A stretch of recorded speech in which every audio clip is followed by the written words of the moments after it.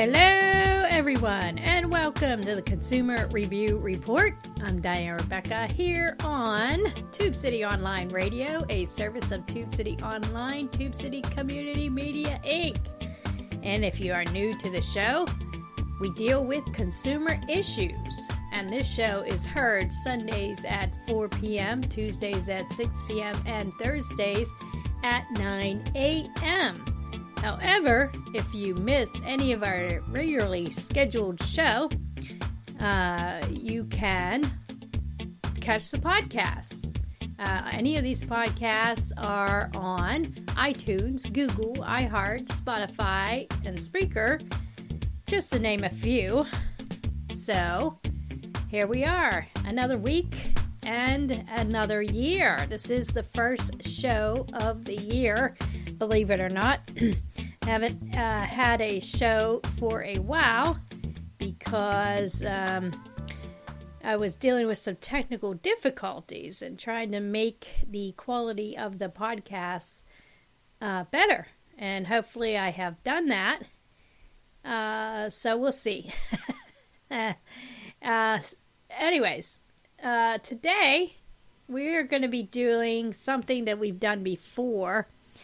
As you know, I take a lot of information from Consumer Review Magazine, and I sometimes go into the Consumer Report Magazine Ask the Experts section.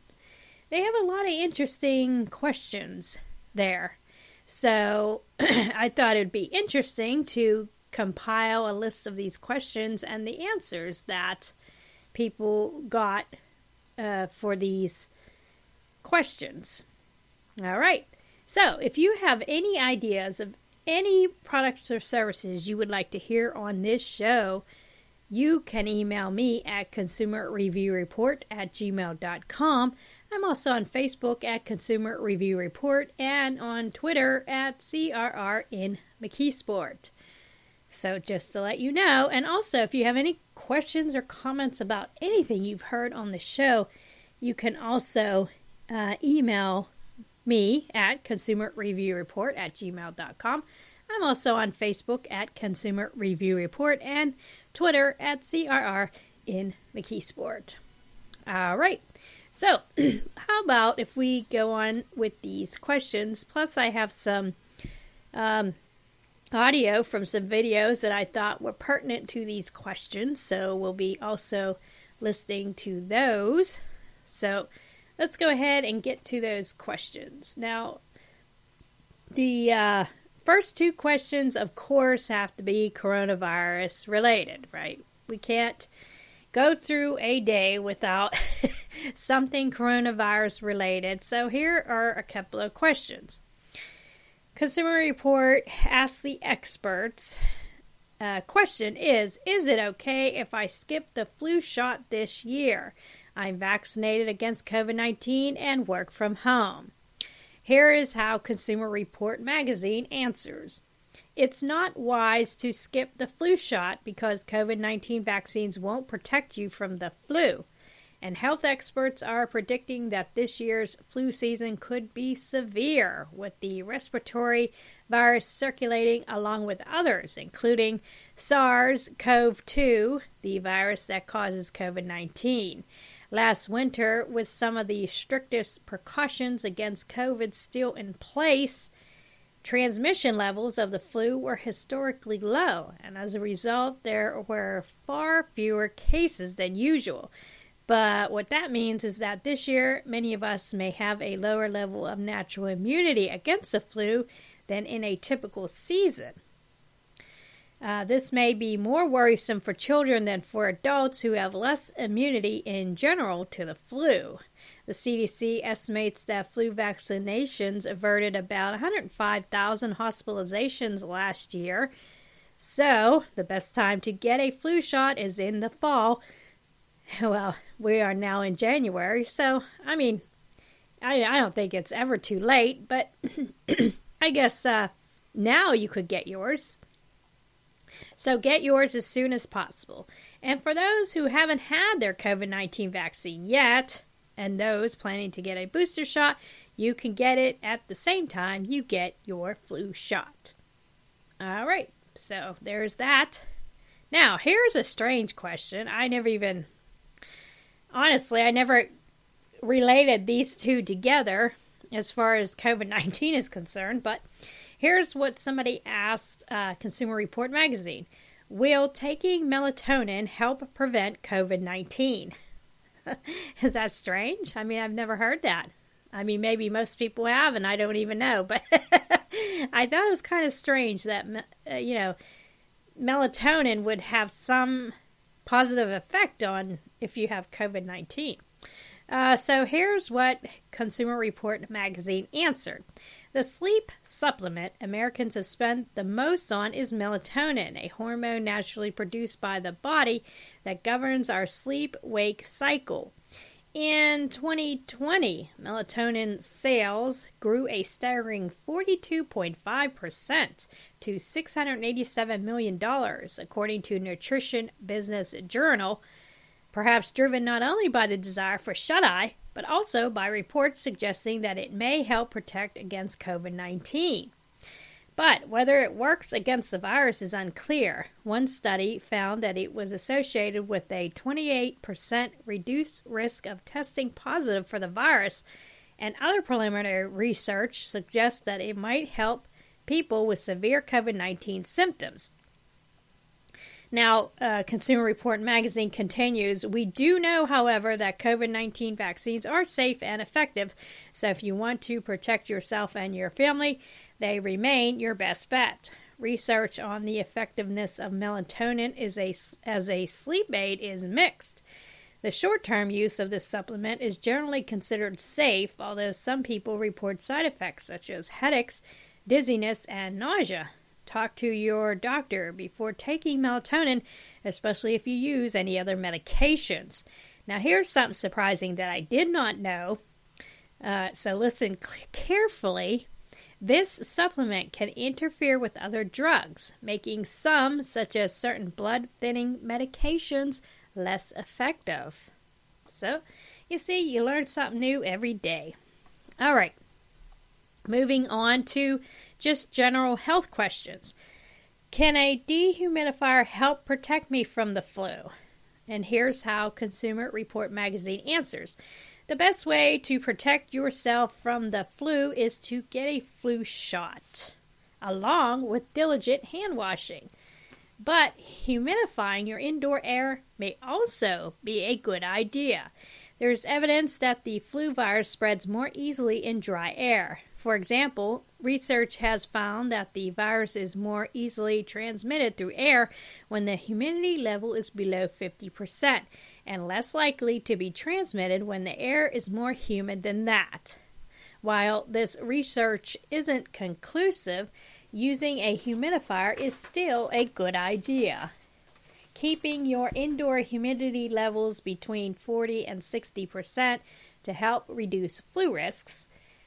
And Consumer Report magazine goes on to say, just don't go above 60%. Humidity levels that are too high may promote virus spread. Other research has found that moderate humidity makes virus particles heavier, so they may hit the ground more quickly after being expelled by a cough or sneeze, and thus be less likely to be inhaled by you. The same principle may also apply to the coronavirus, though more research is needed there. So there you go. There are your general health questions. So let's move on to a finance question. A Consumer Report magazine reader asks, are there any banks that don't charge overdraft fees? And here's how Consumer Report magazine answers. They do exist, and it's a good thing. Almost 1 in 10 customers routinely spends more than they have in their checking account, incurring overdraft fees averaging about $34 each time. But some banks offer more flexible low or no fee alternatives. For example, Ally Bank has eliminated overdraft fees on all its accounts. Now, I don't know, we're here in Pennsylvania, Pittsburgh, McKeesport actually, to be more localized. So I don't know if we have any LA banks here. However, we do have PNC Banks, and PNC Bank offers a low cash mode feature, which provides grace periods and other fee minimizing options. And a growing number of banks, including Wells Fargo and Citibank, and credit unions offer bank-on checking accounts, which have no overdraft fees. So, shop around and keep in mind that some offerings are more consumer-friendly than others.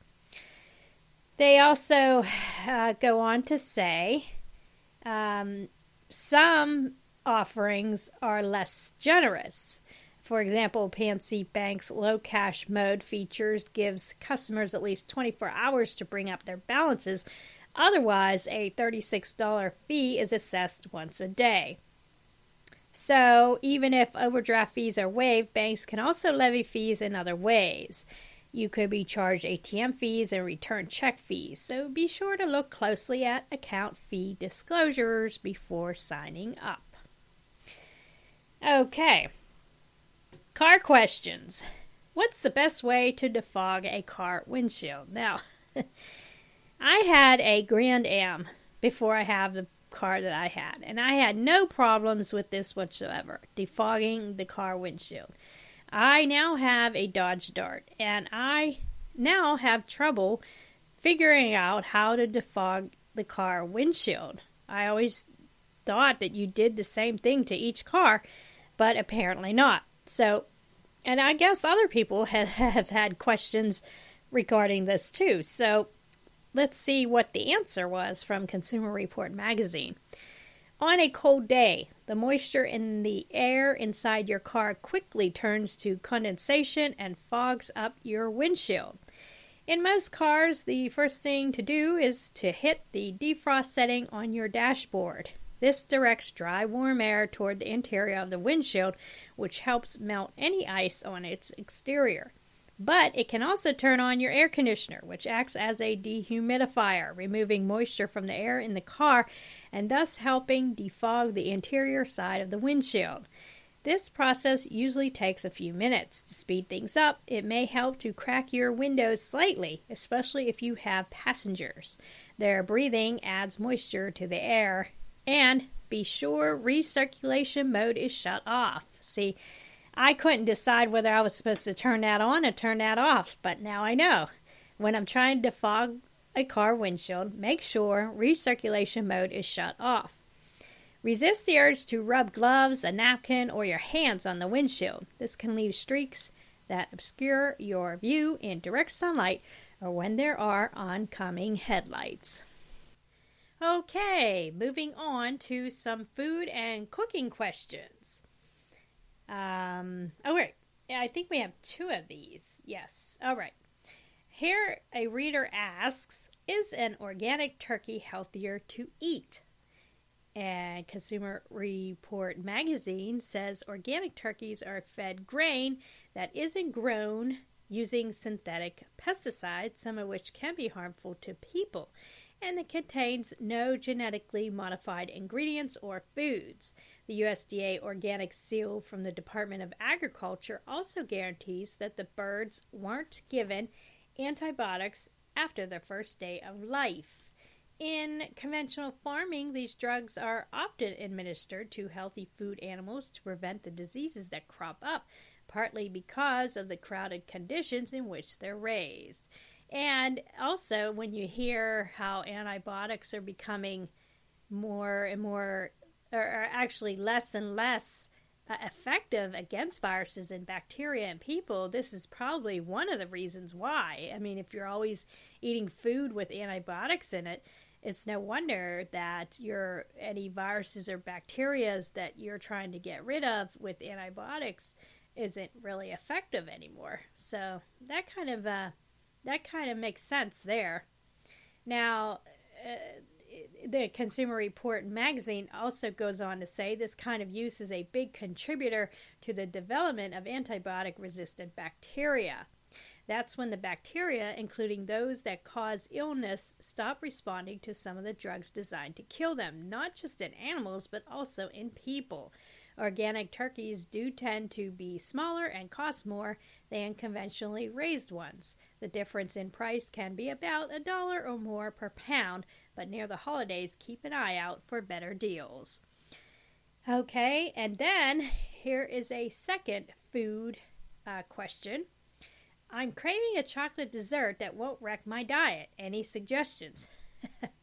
Well, here's how Consumer Report magazine answers that, although I'm not sure if I like the answer. So here's how they answer. To satisfy your chocolate craving in a healthier way, Consumer Reports dietitians whipped up a treat you can feel good about, a 244-calorie chocolate tahini smoothie. It's made with unsweetened cocoa powder, which offers a rich, dense flavor without any added sugars, while boosting antioxidants and fiber. The tahini, a paste made from sesame seeds, provides heart-healthy fats and gives the drink a creamy texture. Our single-serving recipe still contains a good amount of sugars, which is 31 grams, but those come from a banana and a date and are balanced by a healthy combo of protein, which is 7 grams, fiber 9 grams, and fat 5 grams, which will help keep your energy levels stable. I don't know about the tahini paste. But, I've never really tasted it, so maybe I shouldn't judge if I have never tasted it. Okay, so we're going to hear from a video that was posted by Brightside, and it's called, What If You Stopped Eating Sugar for 1 Week? So let's take a listen.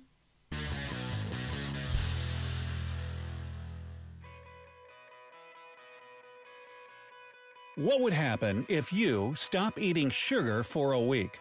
Well, I don't know about you, but for me, my wife would probably stop calling me sweetie. Ashley. Eating too much sugar can seriously affect your health. It leads to weight gain, sharp mood swings, what do you mean by that? And even addiction. Some nutritionists consider sugar to be even more dangerous than fat, but we still don't pay enough attention to the amount of sugar we consume every day. What will happen to your heart, brain, and skin if you quit sugar at least for a week? Well, the changes are going to be incredible. In this video, we're going to tell you how you'll feel if you stop eating donuts, and even if it's worth the effort. Number 15. You'll overcome a serious addiction. Studies show, and that might sound shocking, that sugar is actually more addictive than cocaine. Lab rats were given cocaine until they became addicted to it. Then they were given a choice, either to continue taking cocaine or switch to sugar. You know what? 94% chose sugar. Hey, come on, what do you say? A little fructose here, huh? What other facts do you need to start eating less sugar? Well, okay, we have 14 more. Number 14. Your breath will be better. Sugar doesn't just cause gum disease and cavities, but also provides a source of food for bacteria. In these conditions, they reproduce more quickly, which results in a terrible breath. So, if you want to be more successful with the opposite sex, you better stop eating sugar immediately. Oh, a box of chocolates for me? Ha! Never touch the stuff! By the way, sugar is often linked to the development of numerous lung conditions, so lowering sugar intake results in weakened asthma symptoms. Number 13. You'll increase your brain power. Studies have shown that sugar hinders such activities as learning and memorizing things. So, believe it or not, when preparing for the exam, it's better to stay away from chocolate and other... What do you mean stay away from chocolate? That's what it said, okay. And other sugar-containing kinds of foods that are believed to increase your brain activity. Less sugar means more knowledge. It says so right here. Number 12. You'll be less likely to have Alzheimer's disease. There's a chemical in your brain known as BDNF, brain-derived neurotropic factor.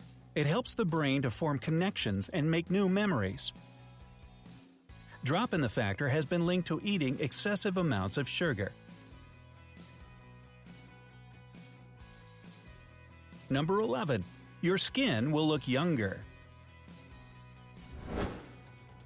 A study in the American Journal of Clinical Nutrition suggests that giving up sugar may result in your acne disappearing. Sugar is inflammatory, and inflammation is a known cause of acne. Well, this is starting to make sense. Number 10. Your heart will thank you. People who eat too much sugar have a much higher risk of having a heart attack. Sweet drinks like soda are believed to be a trigger of coronary artery disease. Another important thing is that giving up sugar will lead to the decrease of insulin level and drop of the average heart rate. Your blood pressure will also decrease, which means that your heart and your vessels will have less work to do, so such conditions as stroke or artery disease will become less likely. Number 9. You'll have less bad cholesterol. High sugar intake raises levels of bad cholesterol and blood fats that can clog your blood vessels, leading to severe heart conditions that can be a huge threat to your life. Take care of your blood vessels while you still can.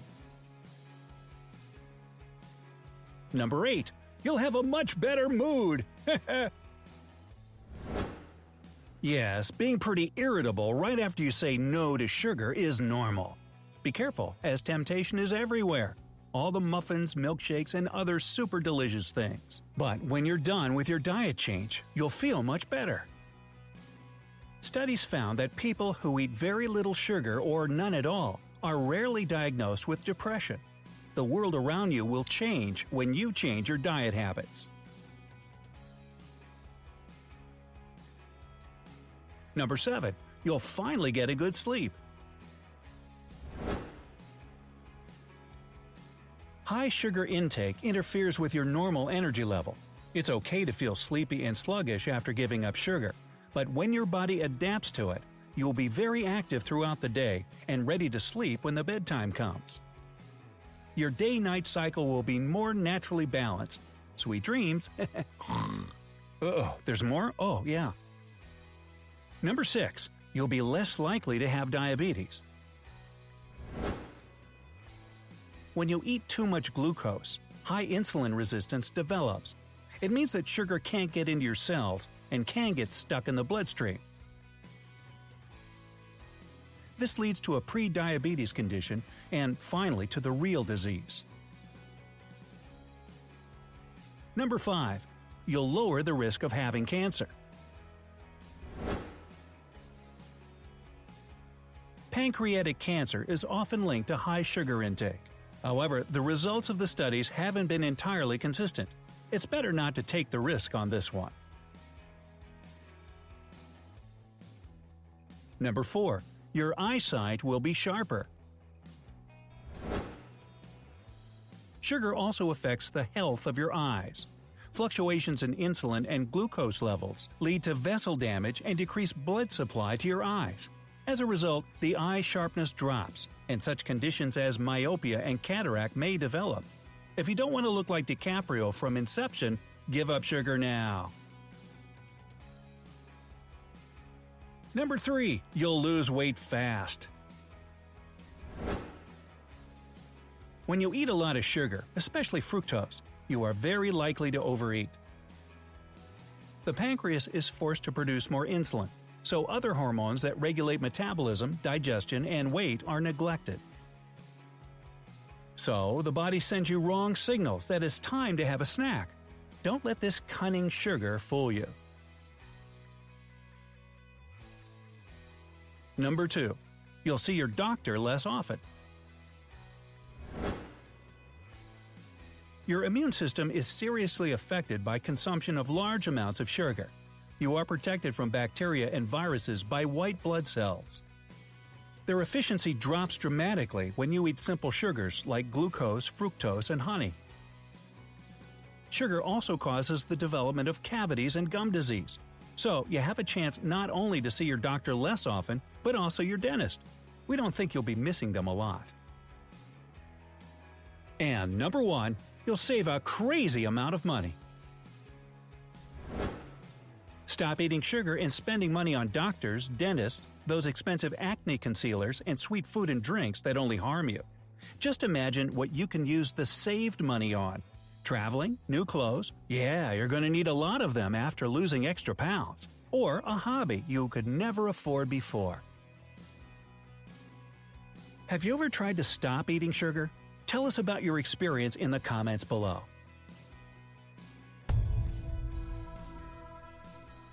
Don't forget to like and share this video with your friends to make them healthier. And click subscribe to join us on the bright side of life.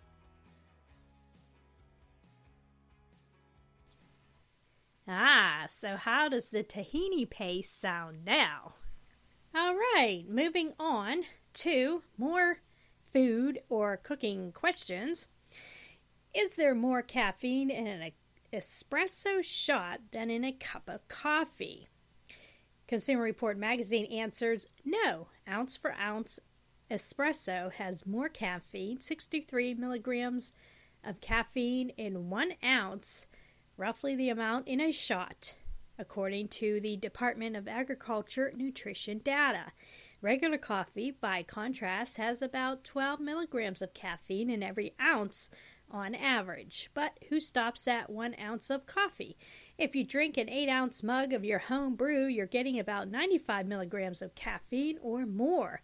And at Starbucks, an 8-ounce cup of its Pike Place medium roast coffee has 155 milligrams. So, if you're looking to cut down on your caffeine intake, replacing your cup of brewed coffee with just a single shot of espresso is a good option, as long as you stick to drinking just 1 shot.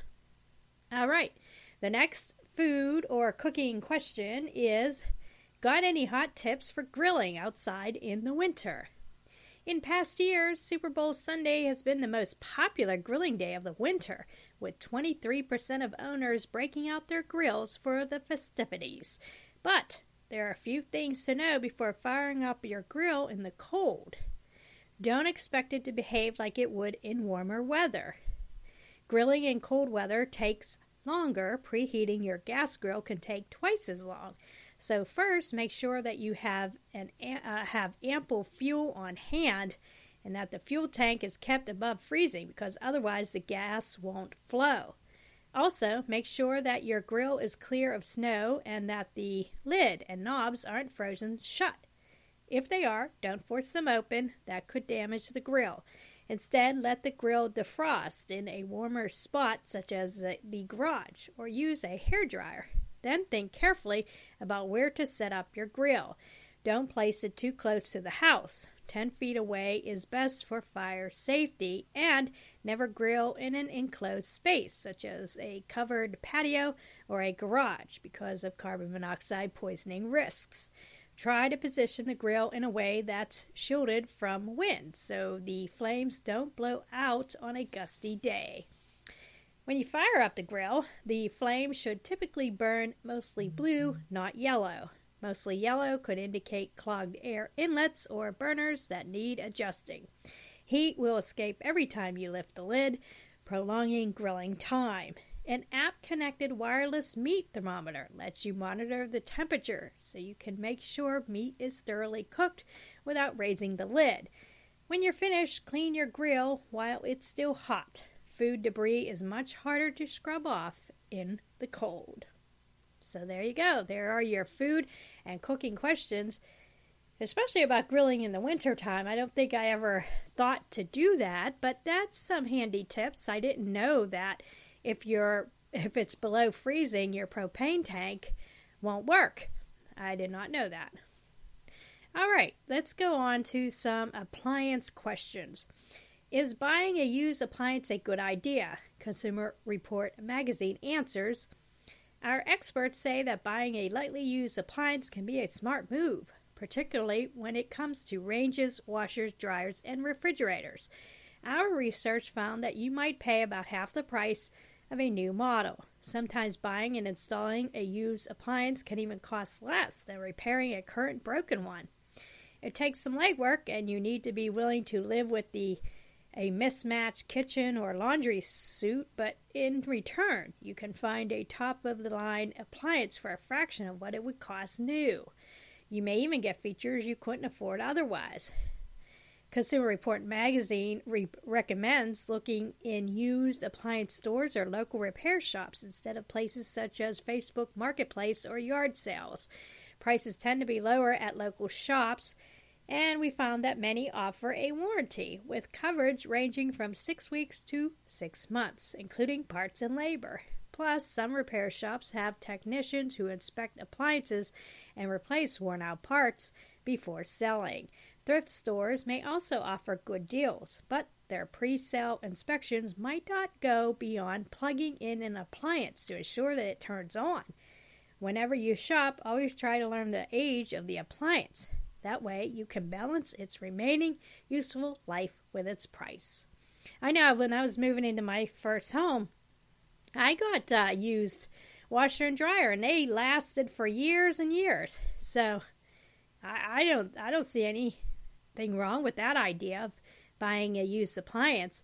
And I'm pretty sure I bought them at Dawn's Appliance, which I think everybody's aware of. I'm not doing a commercial or anything, but that's where I bought them. So that's probably the type of store that you want to buy used appliances for, because the repairs that they do before they sell it, and then you might get a warranty as well.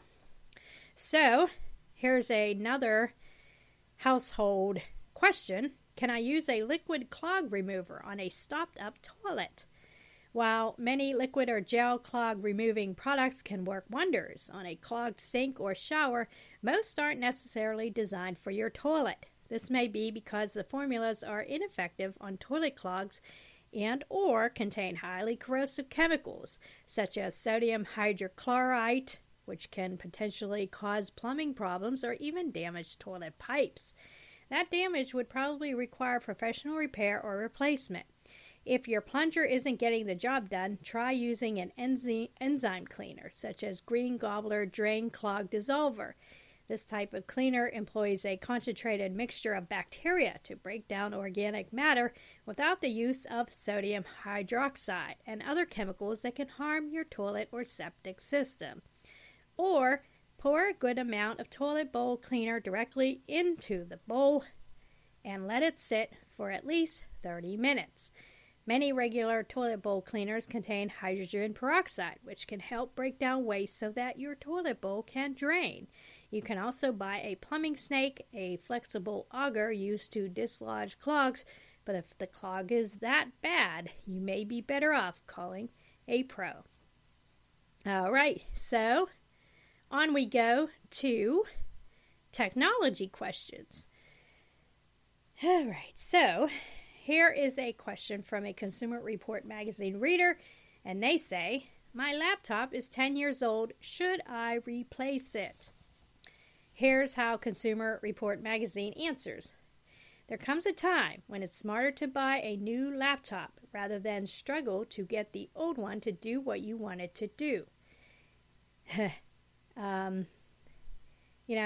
There's few signs that suggest it's time for a new laptop. These include reduced battery life, error message saying you're running low on disk space, and general sluggishness. When your battery health drops to 80% of its original capacity, it's a sign that the battery is dying. To measure battery health, download an app that can gauge battery capacity, such as Battery Info View for Windows or Battery Health 2 for Mac operating system. Newer laptops usually have the ability to stay charged for longer than 12 hours, with some surpassing 20 hours. As for storage, you may find that your digital needs have outgrown what your old laptop can handle. First, free up space by moving local files and photos to a cloud storage system, such as iCloud or OneDrive. But keep in mind that a 256 gigabyte solid-state drive and an 8 gigabyte of RAM are the minimum many users now require. If your computer specs are well below that, it's probably time to get a new one. For a new laptop that should take you through the next 10 years, you may want to aim for an SSD model with around 512 12 gigabytes of storage and 16 gigabytes of RAM, especially if you keep many tabs open in the browser and save files locally. New laptops also have multi-core processors, which are better suited to handle the complexity of today's websites and apps. If you can't upgrade to the latest operating system, which has the newest security updates, you're putting yourself at risk. Consumer Report magazine goes on to say if you're stuck using an old operating system or a browser that's no longer supported, your laptop should be replaced. Microsoft stopped supporting Windows 7 in early 2020.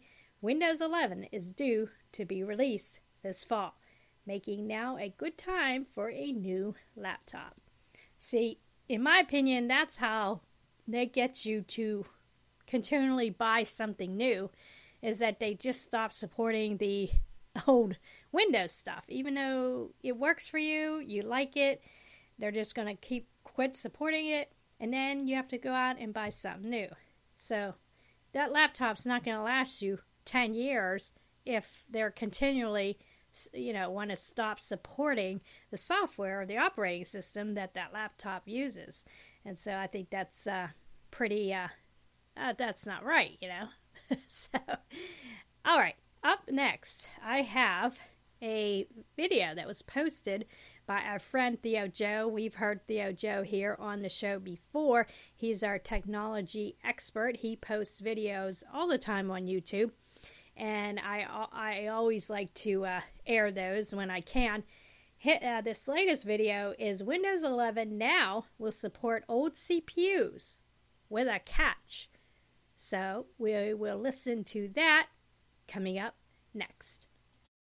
So we have some good news for anyone who's been following the Windows 11 saga, and specifically anyone who wanted to upgrade to Windows 11 when it comes out, but realized that their computer, for one reason or another, didn't meet the minimum requirements. For the most part, this had to do with the generation of the CPU. For example, with me, I had all the other requirements, but my CPU was apparently too old. It seemed kind of arbitrary. However, the big news is that Microsoft apparently made some statements to some news outlets, specifically like The Verge, stating that unofficially you will be able to upgrade to Windows 11 even if you are not on a supported CPU. You just have to manually install it using either the Windows 11 Media Creation Tool or an ISO, which is not really a big deal. I mean, that's something you could easily acquire. So basically, anyone who wants to upgrade should be able to. It's just you're not going to get an automatic update, which is something they should have just allowed from the beginning. It makes complete sense. If someone understands the supposed risks, they should be allowed to install it anyway. And people were trying to figure out how to get around it anyway, and now won't have to. And apparently, you won't even have to do a clean install. You will be able to do just a regular upgrade using the ISO or Media Creation Tool from Windows 10 to Windows 11 without having to do a clean install. Now, there's a couple things I should point out. First of all, this is not going to be official or advertised by Microsoft in any way. Just some news articles said they talked to some representatives who said that the ISO installer will not stop you from doing this, but nowhere on Microsoft's website does say that you will have the ability to do this. Believe me, I looked, so it's going to be really unofficial, not advertised. You'll just have to know that you can do it. However, apparently the ISO file or Media Creation Tool will still check for other hardware requirements that are stated with Windows 11. For example, a minimum of 64 gigabytes of storage and at least a dual-core CPU. Those aren't a big deal, but the third one is a TPM chip of some kind. And that's the one that a lot of people are kind of confused about because that is one that a lot of people might not have. Now, it's still not very clear whether or not the final Windows 11 version will actually require a TPM chip. There have been a couple articles that didn't say anything about TPM chip in their stated requirements that Microsoft said, whereas a couple others either said that yes, it will require TPM 1.2 or they're not sure. But it kind of lines up that it probably will require at least TPM 1.2 because the Windows 11 Insider ISOs do require that. There's a hardware check. And also, back when Microsoft originally had the compatibility page for Windows 11, you might not remember this, they removed it pretty quickly, but originally it had two different floors, they called it, for the requirements. One was a hard floor, one was a soft floor. So the soft floor was like the official requirements. It was TPM 2.0 and a 8th gen Intel or Zen 2 Plus processor from AMD. So the idea being, even if your computer didn't support these soft floor requirements, it could still be installed as long as you had the hard floor requirements, which are TPM 1.2. It had to have minimum, and there was no CPU generation requirement. So still, no matter what, apparently you probably will need TPM 1.2. This was a requirement even before they took down that page. The Windows 11 Insider require it, and you probably will need it for the final version. Now, I made a video relatively recently talking about how your computer probably actually does have a TPM chip, even though it might not say it when you run the PC Health Checker app. A lot of CPUs that are several years old even have a TPM module built into the CPU, but it's not enabled by default in the BIOS. So I go through in that video how to go through and look to see if your computer does have that and which ones probably do. And also, even if your CPU does not, if you custom built your computer, and even maybe if you didn't, a lot of motherboards may actually have a slot where you can go and buy a TPM chip and actually plug it into the motherboard, but you'll have to find out if you can potentially do that. I explained that all in the video. I'll have it pop out, so definitely check that out if you're not sure if your computer has a TPM chip or is capable of having one. Now, having heard this, you might be wondering, just like I did, okay, so if you actually can install Windows 11 on older CPUs, why does Microsoft have this arbitrary, seemingly, requirement for certain generations of CPUs? It's really stupid. Well, it turns out there actually is a reason. Microsoft released a blog post basically talking about all the stuff that they implemented in Windows 11 that not every CPU has. And a couple of them have to do with DCH drivers, which are like a modern version of drivers that a lot of older hardware doesn't have, but newer hardware does have. And the other big thing has to do with a few different virtualization technologies, which are related to security, which basically, at the heart of it, allow the computer and operating system to isolate certain data from other programs in the system, so it prevents malicious software from being able to inject into memory of core processes and stuff. And there's a feature in more modern CPUs called MBEC, which basically allows this to happen without a detriment to performance, whereas on older CPUs, which just happen to be the CPU generations and older that are not supported by Windows 11, those older ones don't have this feature, and even though you technically can enable the memory isolation feature, it can reduce the CPU performance by like 40% or so. So finally, we find out the reason, which is Windows 11 kind of wants to heavily rely on this security feature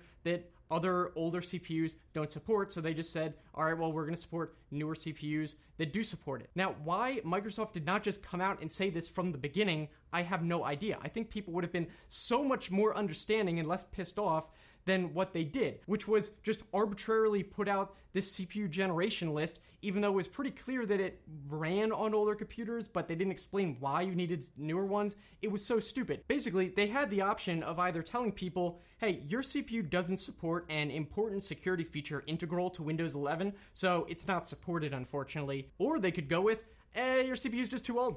Sorry. I wonder which one they should go with. Which one would I do? Let's do the second one. That's a great idea. Now, I'll probably have to make a separate video explaining in more detail the stuff that newer CPUs support mostly that the older ones doesn't, and that's the reason for this generation requirement. And I'll go into more detail there, but that's just the basic explanation. So at least now, though, we do know that even if your computer doesn't officially support it, if you do know you really want to get to Windows 11, you can choose to do it, although you might need to get that TPM module. However, apparently there are some ways you can even get around that, but it's a little bit more difficult, so at least it's not the end of the world. Now, again, if you guys want to keep watching, the next video I'd recommend is definitely my TPM compatibility guide, basically, where I did go over how to figure out if your computer does have a TPM module after all, and how you can potentially get one or find out if your motherboard supports it, if not. So definitely check that out. You can click on that there. And if you guys want to subscribe, I make a couple new videos a week, so it should be worth it. So thanks so much for watching, guys, and I'll see you in the next one. Okay, again, that was Windows 11 now will support old CPUs with a catch, and that was posted by Theo Joe on YouTube, so check it out if you want more information about that. All right, another question that comes from a Consumer Report magazine reader is, what's the easiest way to turn off a smoke detector when it's had a false alarm? As a matter of fact, we could have used this a couple of days ago when we had a little problem with oil in the bottom of our oven. When you're certain there's no fire and you're not in danger, that loud, high-pitched alarm from your smoke detector quickly becomes annoying, and it can be tricky to make it stop. A false alarm may happen when you burn cookies, for example, and the smoke triggers your detector down the hall. Or it could be the result of a system malfunction caused by dust, humidity, electrical problems, or even spiders crawling inside the alarm. To quiet yours quickly, press and hold the reset button on the sounding unit. If you have hardwired smoke alarms, all the connected units will sound. So you may need to press reset on each detector until you find the initiating unit. On Kitty models, the initiating unit will flash red or green at least once every second while in alarm mode. If that doesn't work, take down the smoke alarms and remove the batteries. If it has a lithium battery that you can't remove, put it inside your freezer to muffle the noise until it stops. Kitty says it can take 8 minutes before an alarm stops on its own. For interconnected alarms, you may need to flip your circuit breaker or disconnect all the alarms and remove their batteries if possible. Once you've silenced the alarm, clean the unit by blowing compressed air through the gap on the side, then replace the batteries before putting the alarm back up. Right, so I think we solved our problem by just putting it outside. And probably the neighbors were like, what is that noise? All right, so now we have one more question. From a CR reader, I need a cordless drill. Should I get a brushless or a brushed motor model? Here's how Consumer Report magazine answers that. If you need a heavy-duty drill, going with a brushless model is a good bet because it's more powerful and energy efficient than a brushed motor model. Instead of using small metal contacts called brushes to keep the drill shaft spinning the way brush motors do, brushless models use an electronic circuit board and a sensor. This allows you to automatically adjust the speed, torque, and power supply to match the task at hand. But brushless drills are also more expensive, so if you have only the occasional light-duty task to accomplish, you may be fine with a less expensive brushed model. All right, so if you want to know more about brush versus brushless tools, what's the difference? The Honest Carpenter has posted a video on YouTube called exactly that, brush versus brushless tools, what's the difference? So we'll be hearing from him coming up right now. What does the XR on this DeWalt drill mean? For that matter, what does the word fuel on some Milwaukee tools mean? And why is there such a huge variety in cost for certain power tools? It's complicated, but it often comes down to how these tools are engineered. And the biggest difference is often brush tools versus brushless. Brushless tools are taking over the domestic market and their cost is much greater, but their efficiency is often worth the price. Today, I'm going to talk about brand upgrades like XR and Fuel and whether you really need the superior technology that drives them. And that's coming up next on The Honest Carpenter Show. So brushless technology is not exactly new. It's been around for several decades, and it only used to be seen in industrial machinery, like conveyor belts. But now we're seeing it in our handheld power tools, and it's causing some confusion. The general understanding is that brushless is better. And that's true. But why is it better? Really, it all comes down to longevity and power. Traditional brush tools rely on a rotary action, and to create this action, they use a brushed DC motor system.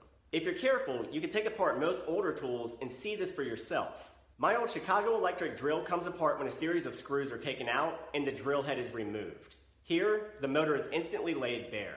Brush tools refer to the presence of these things, carbon brushes. I know they don't actually look like brushes. They just look like little metallic blocks. But these carbon blocks are what allow the motor to work. They're trapped in these cradles, and springs force them downwards into contact with the commutator, this slotted cylinder. When you squeeze the trigger on a brush tool, power flows through a wire into the brushes, which transfers the electrical current into the commutator. The commutator then sends this energy into these coiled copper wires, known as an armature, which instantly takes on an electromagnetic charge. The armature's EM field pushes against a ring of stationary magnets surrounding it. A group of positively and negatively charged magnets move the armature in a rotating pattern, causing it to spin. This spin turns the tool's rotor, which turns a spiral gear on the end. The rotation is then transferred to the drill head and ultimately to the bit or blade that it's holding. That's how brush tools work, and they're really quite good. Everything from drills to routers and saws have used some version of it for decades. But their weakness is in the brushes themselves. Over time, brushes wear down from their contact with the commutator. They shrink like a pencil eraser. When this happens, the tool begins losing power. It quickly overheats, and you can even get sparking at the brushes. Now, some sparking is to be expected in brush tools. But if you see it continuously through the cooling vents, or if you can smell burning metal, it means that the brushes are shot. Brushes can be replaced, and it's not that difficult to do. But no matter what, you always have that friction contact between brushes and commutators, which is just inefficient. Hence the development of the brushless motor. Brushless motors did away with the brushes and the commutators. Instead, bigger magnets are mounted directly to the rotor, and a larger armature surrounds these magnets. This armature has an attached circuit board, which acts as a little brain. It controls the charge of the armature, causing the magnets on the rotor to spin. This is a much more efficient system because nothing is in contact with anything else. There's no friction, no rubbing, no wear and tear. Also, because the brushes and commutator are gone, it means that the tool overall can shrink in size a little bit. But more space can be devoted to the armature and magnets, meaning that the tool actually gets stronger. And the little circuit board in the tool can even detect feedback from the rotor. So if you're boring something soft, the chip will tell it not to work as hard, thereby saving power. But if you're boring something dense, it'll pull more power from the battery as needed. Brushless motors are just all around smarter and more efficient. So they can deliver 20 to 30% more torque and speed. And they'll often last for tens of thousands of hours of usage. But of course you have to pay for this. And across the board, brushless tools are about 30% more expensive. And one of the real frustrations of this engineering surge is that it's kind of hard to tell what's what anymore. For instance, DeWalt XR stands for Extreme Runtime. On a tool, it means that the tool is brushless. But on a battery, it just means that the battery has higher amp hours and a larger fuel tank. So XR batteries can actually work with 20 volt max tools, which are not brushless. And Milwaukee tools can be really confusing. Some of the M18 tools are brushless and some aren't. And all of their fuel tools are brushless, but they also have power state technology, which means that they're super effective brushless and therefore cost significantly more than normal brushless. And Makita, as far as I can tell, doesn't have any sort of dedicated brushless series. It seems that their LXT series all simply share great lithium-ion batteries. But you need to determine whether individual tools in the brand are brushed or brushless. Really, you're always better off doing this research on a case-by-case basis. If you want a brushless tool, make sure that whatever you're looking at is or isn't brushless. Then find out what battery line is necessary to run it. And in the end, the big question is, do you really need brushless tools? It depends. Pros can always benefit from the longer battery life and max efficiency of brushless. And many pros prefer Milwaukee for this, especially electricians and plumbers. But DeWalt and Makita are also fantastic lines. And if you're a devoted DIYer who uses your tools every week, then you'll probably be glad you invested in their brushless tools. But brush tools got us by for decades, and they still remain a really great option for casual use. Just be sure to watch out for the signs that your brushes are starting to fade. What did you think of this video? Was this explanation helpful? Do you have an opinion on brushless tools? Let me hear about it down below, especially from you pros out there. I'm going to link both brushless and brush tools down below in the description. Feel free to shop those links, and remember that when you do, we receive a tiny commission from whatever you buy at no extra charge to you. As always, thanks for watching. Be sure to check back in for more videos coming up soon, and please consider subscribing and hitting that little bell button to turn on notifications. That way you'll know the moment we post something. I'm Ethan James with TheHonestCarpenter.com. I'll see you next time.